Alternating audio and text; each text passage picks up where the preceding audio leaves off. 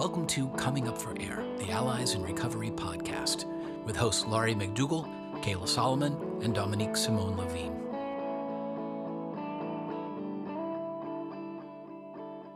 Okay, Kayla, so today's topic is going to be, how do you negotiate when your loved one is coming home from treatment, or maybe they've been out of the house in a recovery home, but now they're coming home for some reason, they're coming back home. How do you negotiate or create boundaries around them living in the home? And I think this is a great topic. Yeah. I really want to hear what your thoughts are on it. But I often work with families that struggle with this particular issue and struggle to understand what are boundaries and what are rules and what your loved one is actually capable of doing. And how do you take all of this into consideration when your loved one's coming home and now you're negotiating the circumstances as to what it is you can live with when you're all living together again? I actually think this is a very fundamental time to do this, because this is when you have all the power. They're not there. You're not trying to get rid of somebody. Before you do anything with them, you need to sit down with yourself and think about what's worked in the past, what hasn't worked, what's been unacceptable to you, what has made you feel insane, what you don't want to go through again. And really, you need to be clear about that, because with all negotiations, you cannot do that unless you're really thinking about yourself first. You don't want to be in a step down position with them where you're saying, oh, your behavior needs to be this acceptable. And so one of the things that we talked about this past week in the group actually was that there's a book called Duct Tape Parenting. And that book, it's hard to do, but it's interesting because it really is all about having the person engage with you about planning natural consequences. So I loved it for that reason, where you're actually setting up time to talk to people, but the biggest negotiation is going to happen is when they come back and right before they come back. So here's the way I think about this. For one thing, you want to get that person, your loved one, engaged in this conversation.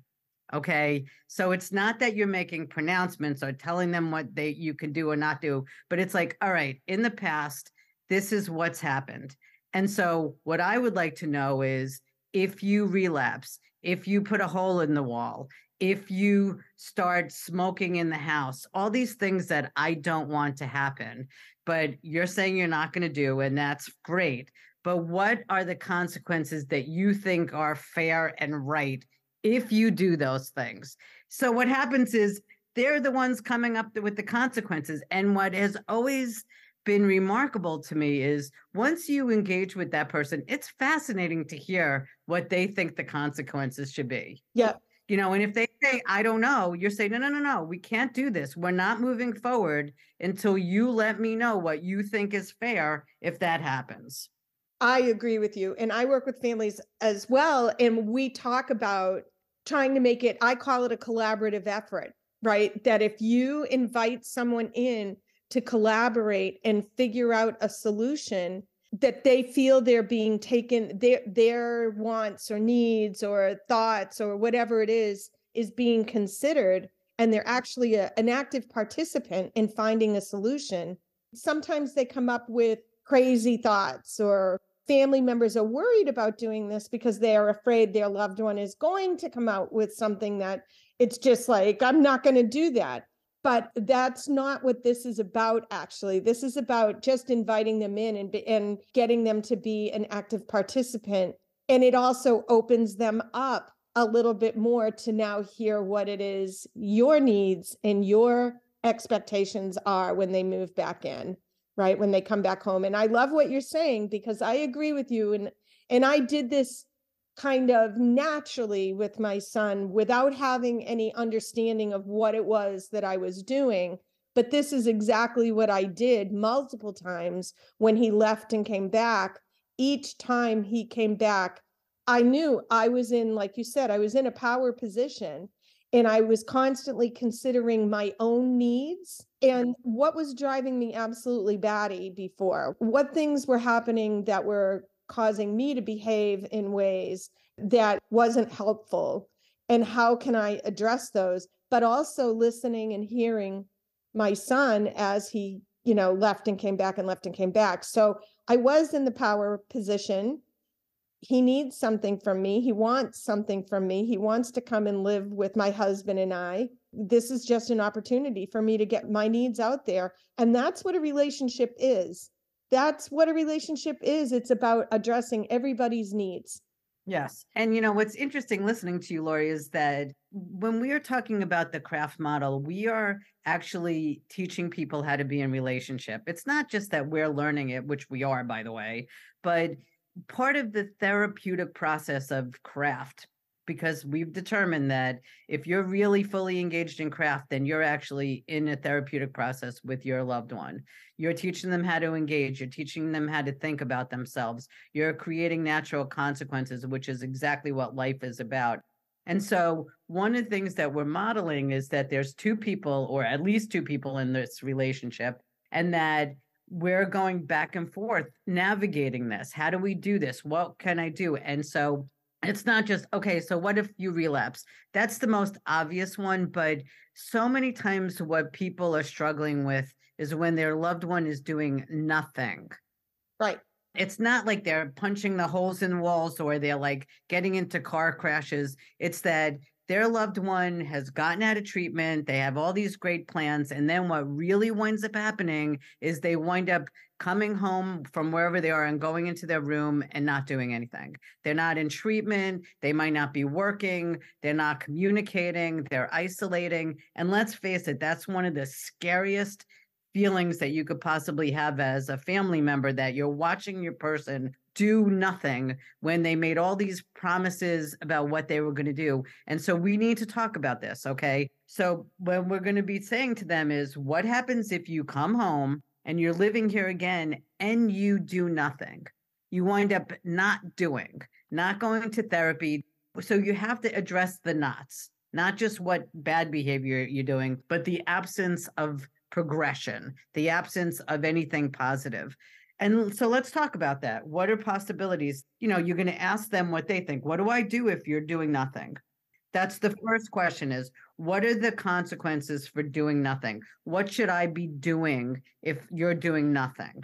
What's my place here? If I see you just going back into your room and locking yourself in, and you might say, and this is what I like to do, is they're like, well, what if you're depressed and you're so depressed and you tell me you're depressed and you can't do anything? What do you want me to do in those moments? Because look at that. That's the process of the person thinking about themselves.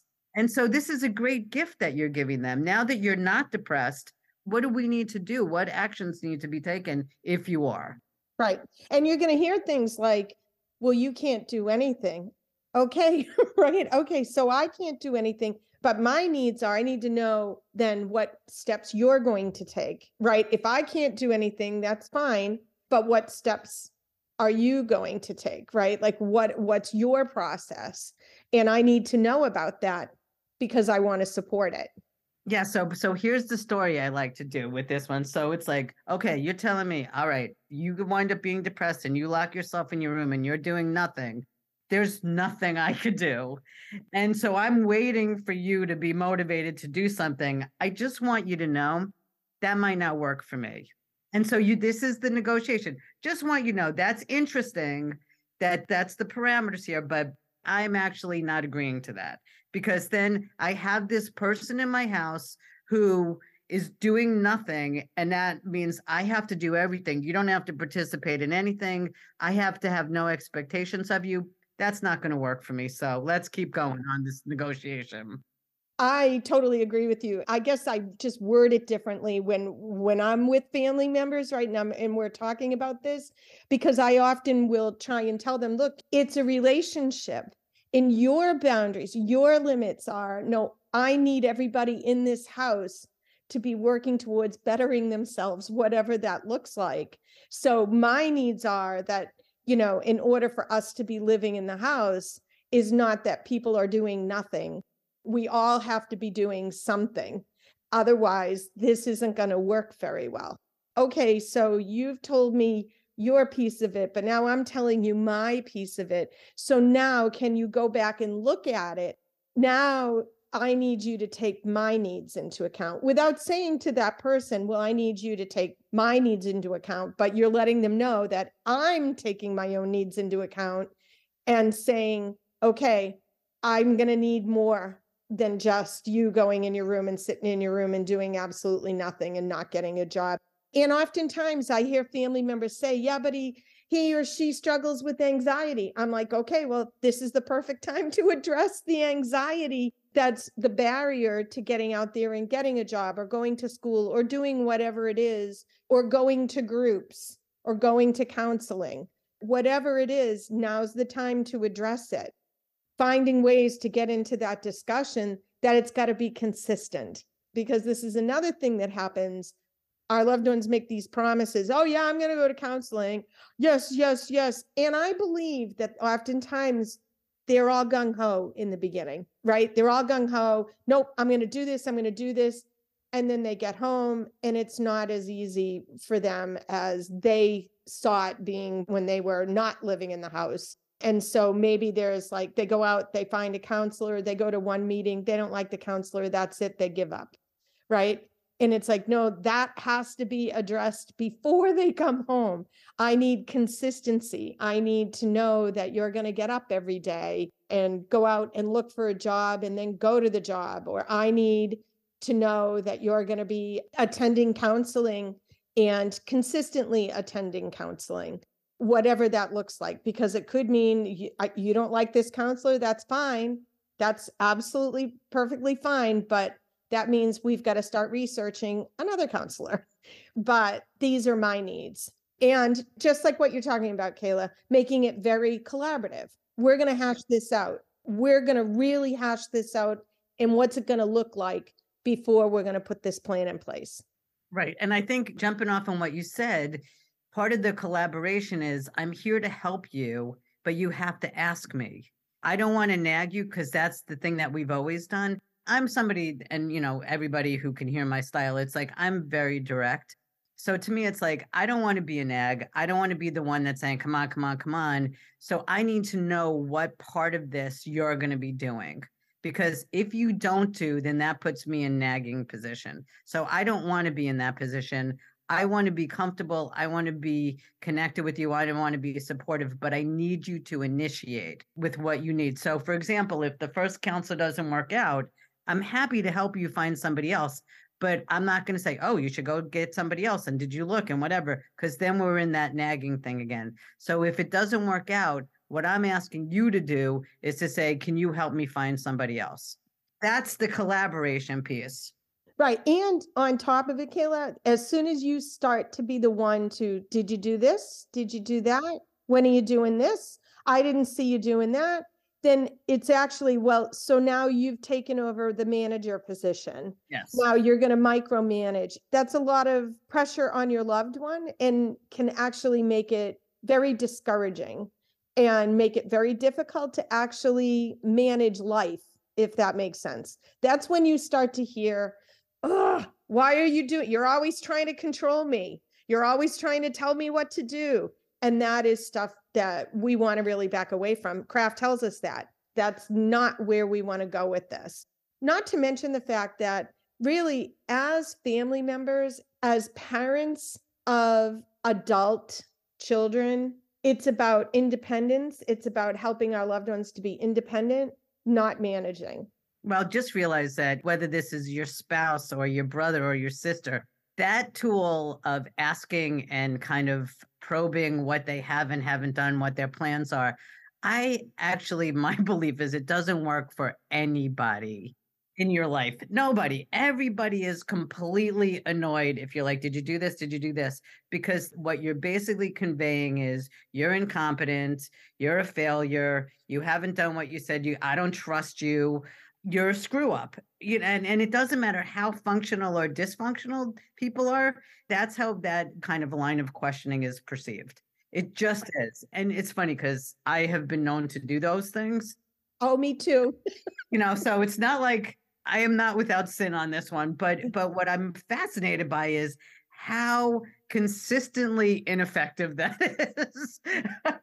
And I'm looked at as the bad guy, but if I do that, so I'm like, okay, don't do, and I get corrected with that. And so I am working so hard to just say, hey, tell me what you're up to or what's going on. And it's torture not to ask those questions. It's absolute torture. So I am not saying by you not doing that, that's an easy thing to do. Because it's like, are they in therapy? Are they going to meetings? What did they use? And who are they hanging out with? And that kind of stuff. It just doesn't work. You have to come up with other ways of interacting. And then somehow you actually find out this information. The best is that if you're just engaging with people, they talk to you. But that's one of the reasons that I look at behavior.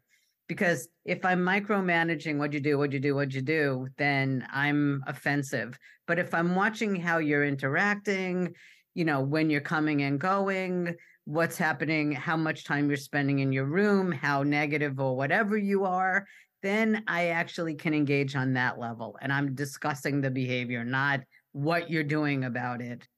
I do want to touch on, because this is a much deeper topic, what we're talking about here, because oftentimes family members think that when we say you want to set up your own boundaries and create your own boundaries, they take that as meaning I've got to set up these rules in the house. So I'm trying to think of how to describe it. It's like, okay, if you move back into the house, you cannot be disrespectful to me. You can't talk disrespectful to me. And I feel that that's where we want to get to.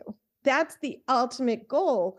But setting up a rule like that, one, it's not really a boundary. And two, it's not very manageable. It's not manageable on your part. It's not manageable on your loved one's part.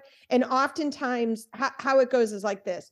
If you continue to treat me like that and you treat me awful and you're disrespectful, and that's not going to happen anymore. And if you do, you're out. You're out of the house. I'm like, this is destined for disaster, because it doesn't get at the root of the way you're being treated. It doesn't help the situation. It makes it very complicated, because let's say they start treating you disrespectfully. Asking someone to leave is really, really hard. So it's one of those things that has to be addressed way before they even come home. So it's got to be, what are the outlets or what are the resources available to you on how to communicate better, and encouraging that. Like, how are we as family members going to communicate and have conversations where things aren't blowing up, we're not calling each other's names, and we're not being disrespectful? We need to address that and figure out what our plan is ahead of time before moving back. And what are we going to do when that happens? Versus you can't do this or that. The therapist in me is having this little discussion, which is that sometimes when people start getting disrespectful, and this is certainly not all the time, it's a response to the nagging. And so in this process, it's so interesting listening to you. In this process, what you want to do is look at, okay, how am I communicating right now? Because it's really easy to say, oh, they're disrespectful, they're terrible, whatever.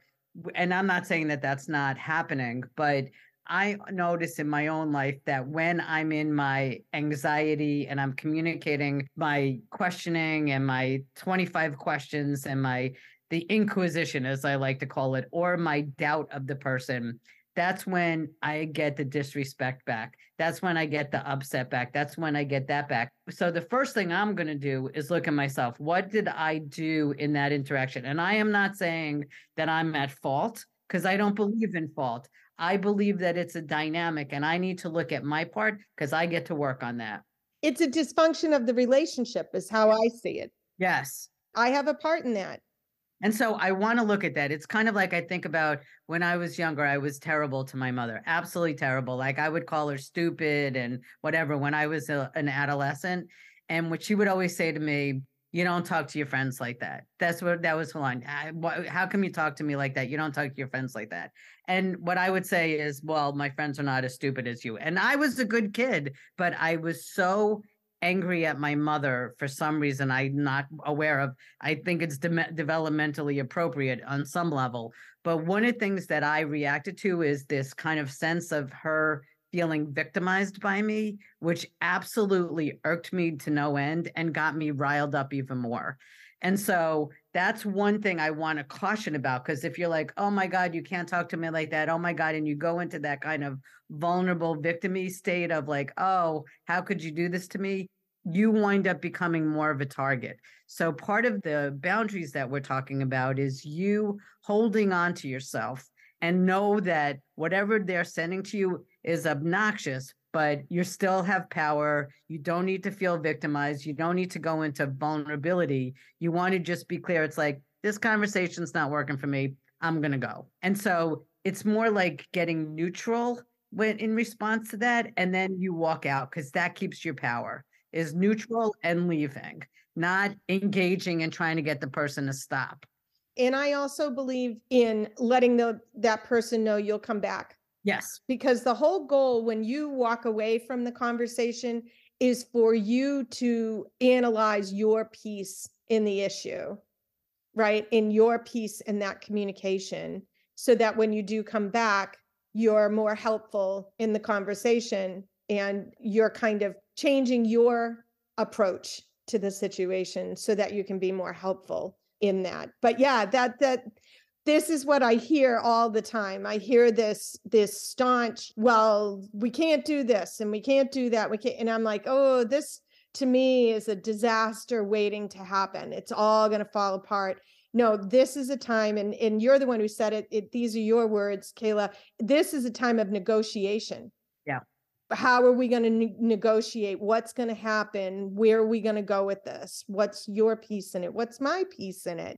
What are your needs and what are our needs? And let's take it from there. And adjusting, right? Adjusting to it, because things are never going to go smoothly. No. Never, never, never. And you can't beat yourself up when they don't go well, because I think a lot of people do that. Oh, I'm supposed to do this. I did this wrong. It's not about wrong. It's about really getting better at staying on task with this, because it's not a catastrophe to have these little interactions or even big ones. It's a moment. So the way I like to see it is that it's a moment that if you could just kind of carve it out and then leave it and process it, that you get to go back with it differently. So for example, in the example that we used, I might walk away and come back and say, listen, I realize, I started getting into my 20 questions here, and that's obnoxious, and I'm sorry. I know that that's an obnoxious way to interact, and I'm really sorry. I didn't mean to do that. So I just wanted to come back and apologize to you. And I'll often just sit, period, end of story, because I'm modeling the behavior that I'm hoping the other person is going to do. Are they going to do it? I don't know, but I'll tell you, it makes me feel better, because then I don't have to walk away feeling guilty.